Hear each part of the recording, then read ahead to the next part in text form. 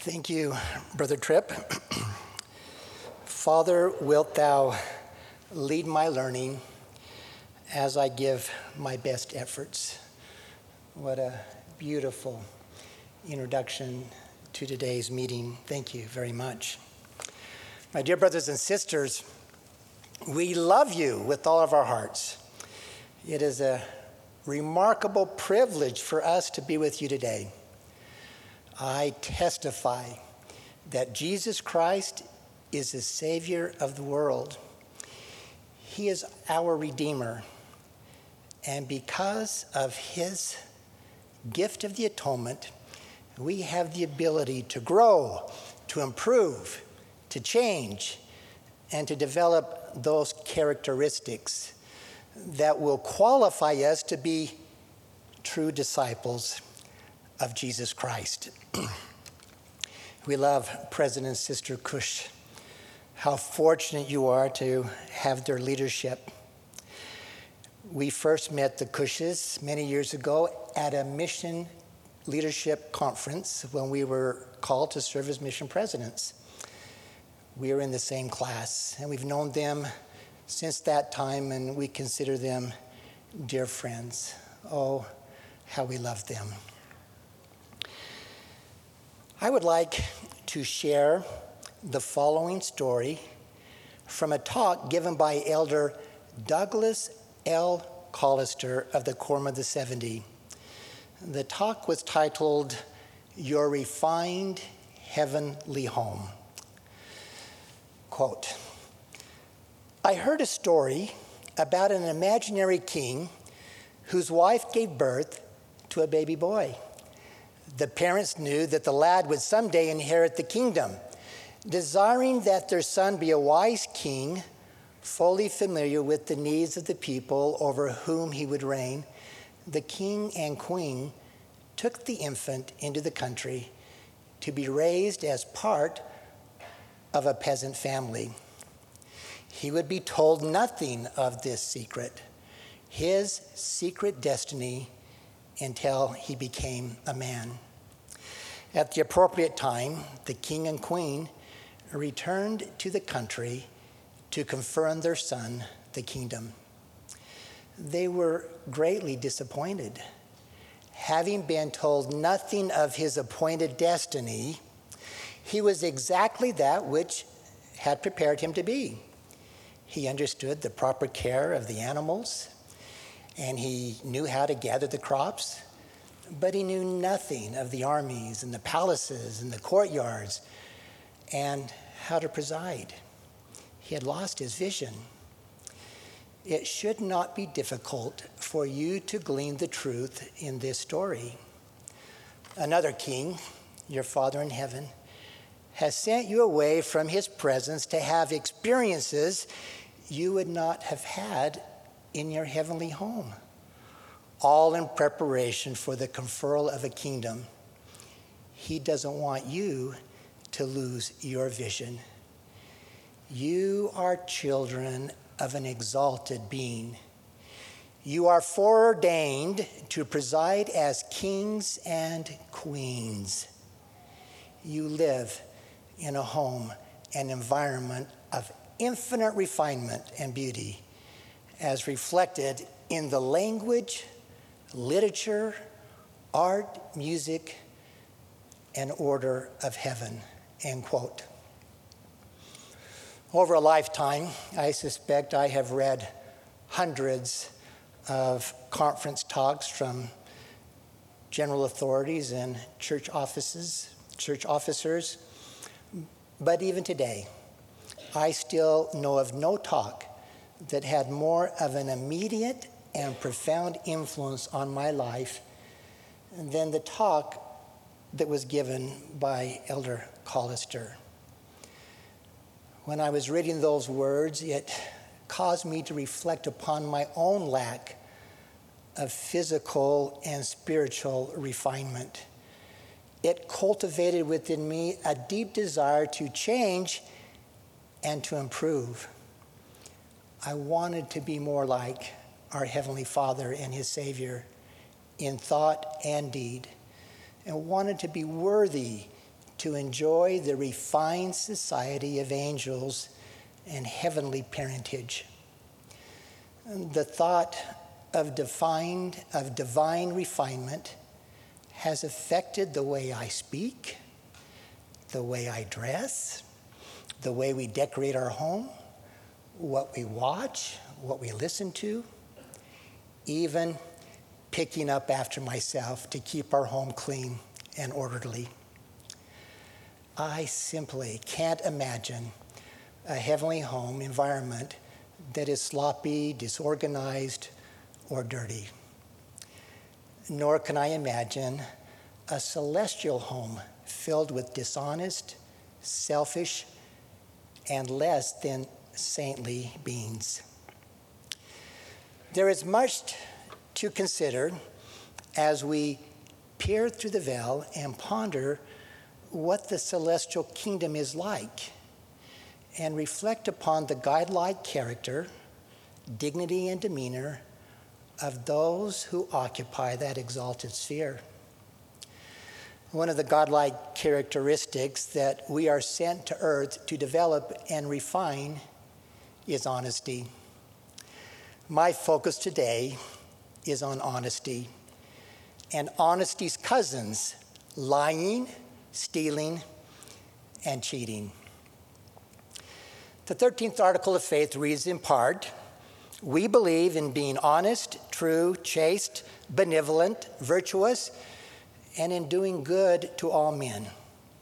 If there is anything virtuous, lovely, or of good report, or praiseworthy, we seek after these things." Honesty is a requirement to enter into the Lord's holy house, where the highest and the most sought-after blessings are received. Honesty is closely connected to the covenants we make and which we renew each week at the sacrament table. In addressing honesty, I am aware that most of you in the audience are exemplary in honesty and integrity and have the desire and the commitment to please the Lord.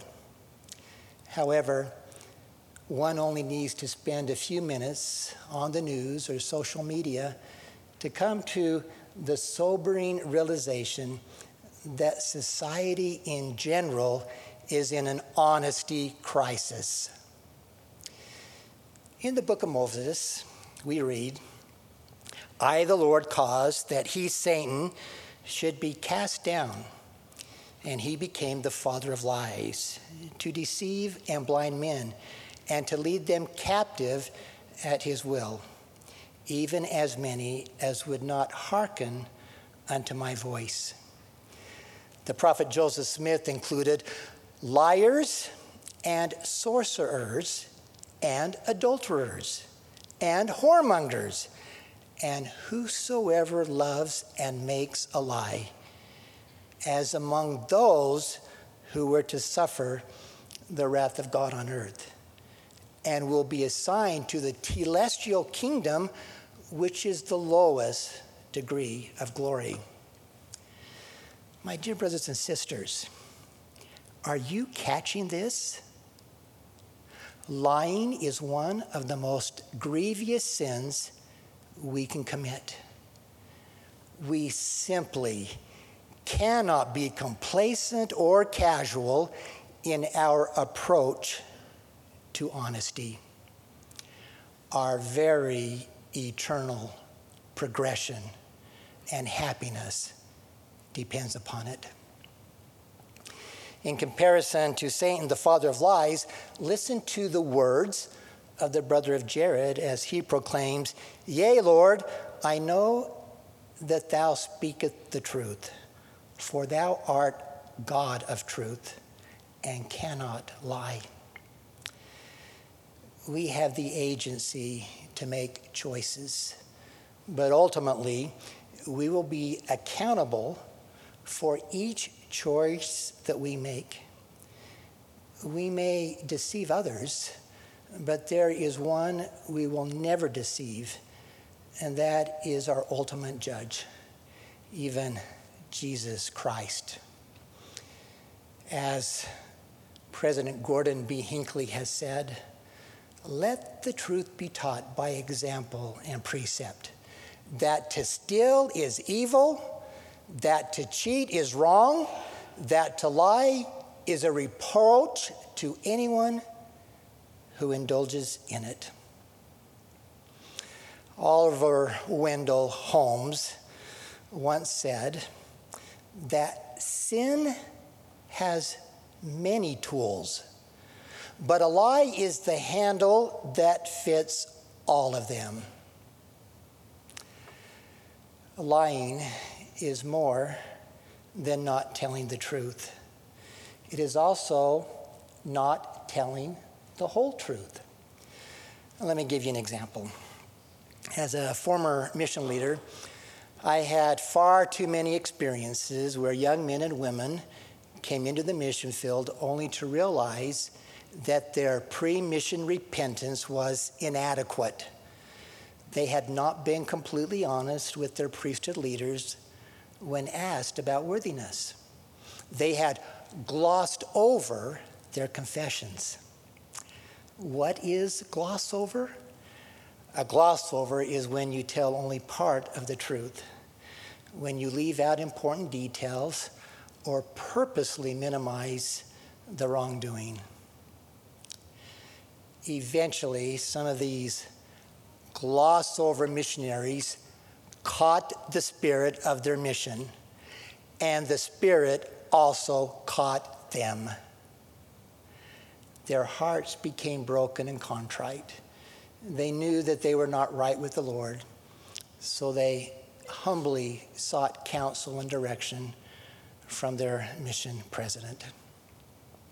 One of the most grievous forms of lying is to lie to a bishop, a stake president, or a mission president. A lie or half-truth to a priesthood leader is a lie or a half-truth to the Lord.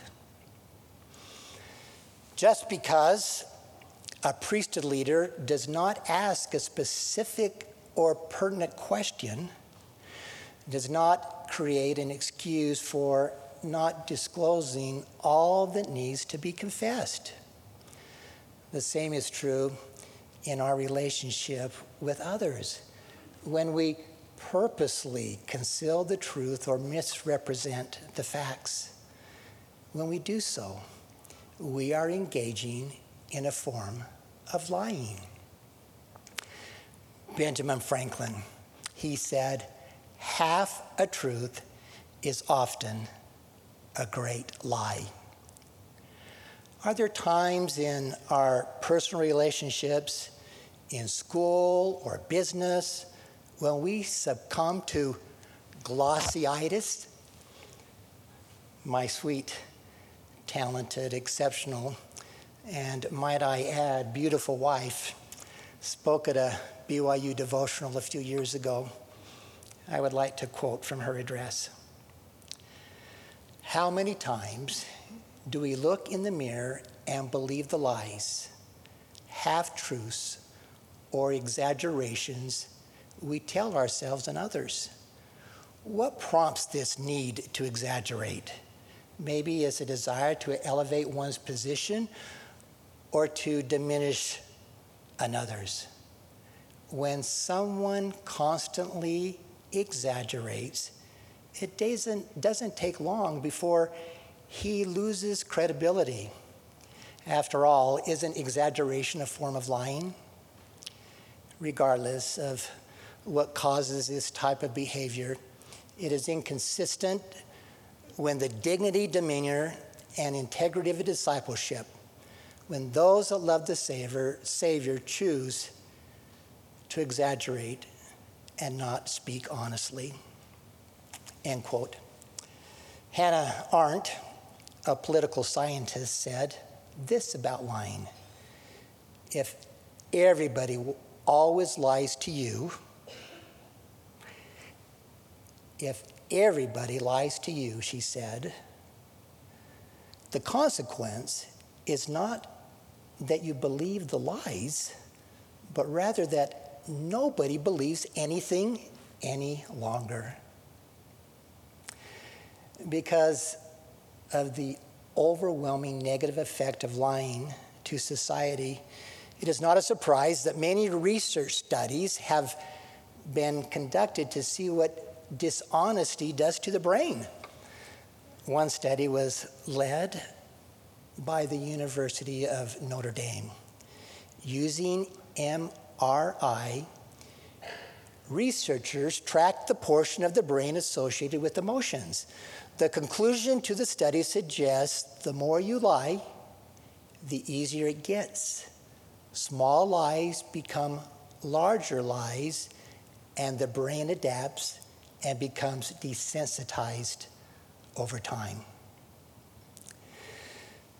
Thomas Jefferson observed, "He who permits himself to tell a lie once finds it much easier to do it a second and a third time, till at length it becomes habitual. He tells lies without attending to it, and truths without the world's believing him. This falsehood of the tongue leads to that of the heart, and in time deprives all its good dispositions." Yes, lying affects the brain and the body in a negative way. The greatest harm, however, is to the spirit. At a time when revelation is so important, so necessary, we would never want to do anything that would draw us away from the Holy Spirit. Whenever I hear a person argue that it is only a little lie, I think of the criminal who approached an employee and asked, "Would you help me steal from your employer's property if I paid you $1 million? After a moment's thought, the surprised employee said that if it was for $1 million, he would. The criminal replied, "Well, I will give you $20, so let's get started." The employee angrily replied, "What do you take me for, a thief?" "We have already established that," the criminal responded. "Now we are just haggling over the price." There are different shades of truth-telling, says President James E. Faust. When we tell little white lies, they become progressively colorblind. It is better to remain silent than to mislead. The degree to which each of us tells the whole truth and nothing but the truth depends on our conscience. David Castevens of the Dallas Morning News tells a story about Frank Szymanski, a Notre Dame center in 1940, who had been called as a witness in a civil suit at South Bend, Indiana. "Are you a Notre Dame football player?" the judge asked. "Yes, Your Honor." "What position do you play?" "Center, Your Honor." "How good a center are you?" Szymanski squirmed in his seat and said firmly, "Sir, I am the best center that Notre Dame has ever had." Coach Frank Leahy was in the courtroom. He knew the young Szymanski as always being modest and unassuming. So after the court hearing, he took Szymanski aside and asked why he had made such a statement. "I hated to do it, Coach," he said, "but after all, I was under oath." Brothers and sisters, now let's consider the pandemic of stealing. "Thou shalt not steal, and he that stealeth and will not repent shall be cast out." Stealing in the form of shoplifting is surging across America, with a reported $100 billion price tag to retailers annually. In some parts of the country, governments have tried to decriminalize some forms of shoplifting. Just because it may be legal does not mean it is right. What about stealing someone's good name by repeating rumors or gossiping? Have you been hurt by someone falsely accusing you or of something that others have said about you that is false? I have, and the hurt and pain is hard to describe. What about stealing someone's words by plagiarizing? Consider how artificial intelligence has made this form of stealing much more accessible. How about buying something on credit with no intention of paying the debt? Or skipping payments for rent, utility bills, or student loans, leaving others to carry the burden? Have you considered that tapping into someone else's paid services or subscriptions is stealing? A colleague pondered to me just a few days ago. He pondered out loud, if I start paying my student loans back, I will not be able to make my house payments, and I will lose my home. I assured him that his wife would much rather have a husband that honored his commitments than living in a new home. Are we stealing from governments by not being honest with our taxes? Are we stealing from God when we are not honest in paying our tithes and offerings? We owe our employer an honest day of work for an honest pay. Anything less is a form of stealing. In an age where there are work-from-home options, are we completely honest to our employer? Are we giving our best efforts, or are we stealing time from those that employ us? Isn't the lack of punctuality a form of stealing? Whose time are we wasting? Whether large or small, if you steal something, it is still stealing. A few days ago, I was listening to a news program, and a story was told about Connor, a 10-year-old boy from Minnesota. Connor was out fishing with his dad and caught what he thought was a whopper of a fish. When he reeled in his catch, he found that it was a wallet containing $2,000 in cash. That's a lot of money. There was a business card in the wallet belonging to the farmer in a neighboring state. Connor contacted the farmer and gave the farmer the good news. His wallet was found. The farmer had been fishing in the lake a year earlier and at that time lost his wallet. He made arrangements to pick up the wallet and offered Connor a reward, but Connor refused. As I tell the story, how many of you quickly put yourself in the place of Connor? $2,000. Wow, that's a lot. Would you keep the money? After all, finders keepers, losers weepers, right? How long would you think about it before you made the call? Good on Connor, and thank heavens for a father that obviously was mentoring his son in principles of honesty.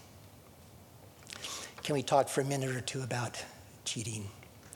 President Faust, James E. Faust, shared this story about a friend. Getting into medical school is pretty competitive, and the desire to do well and be successful puts a great deal of pressure on the new incoming freshman.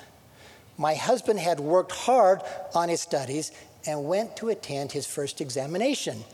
The honor system was expected behavior at the medical school. The professor passed out the examination and left the room.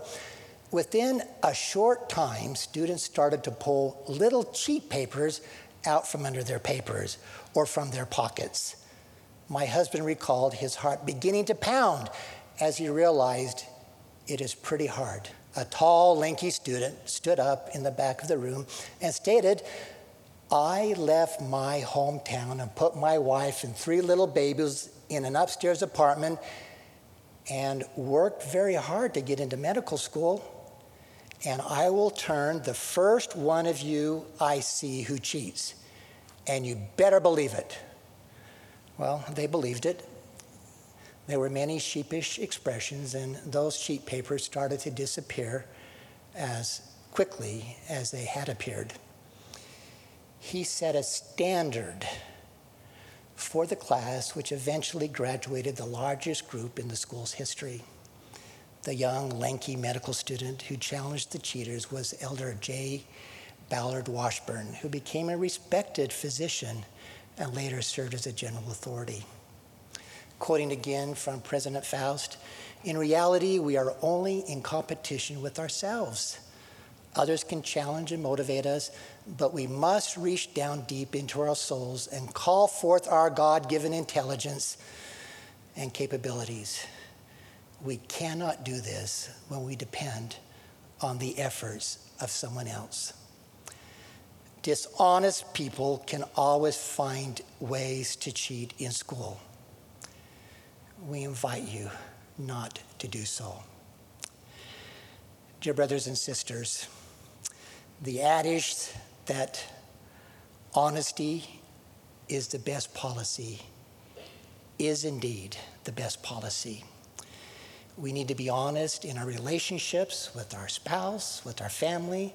If we're looking at pornography or being unfaithful, we're cheating, we're stealing. In order to develop Christ-like characteristics, we need to be obedient to our conscience, follow the Spirit, and be honest in every way. I testify that God lives. Jesus is the Christ.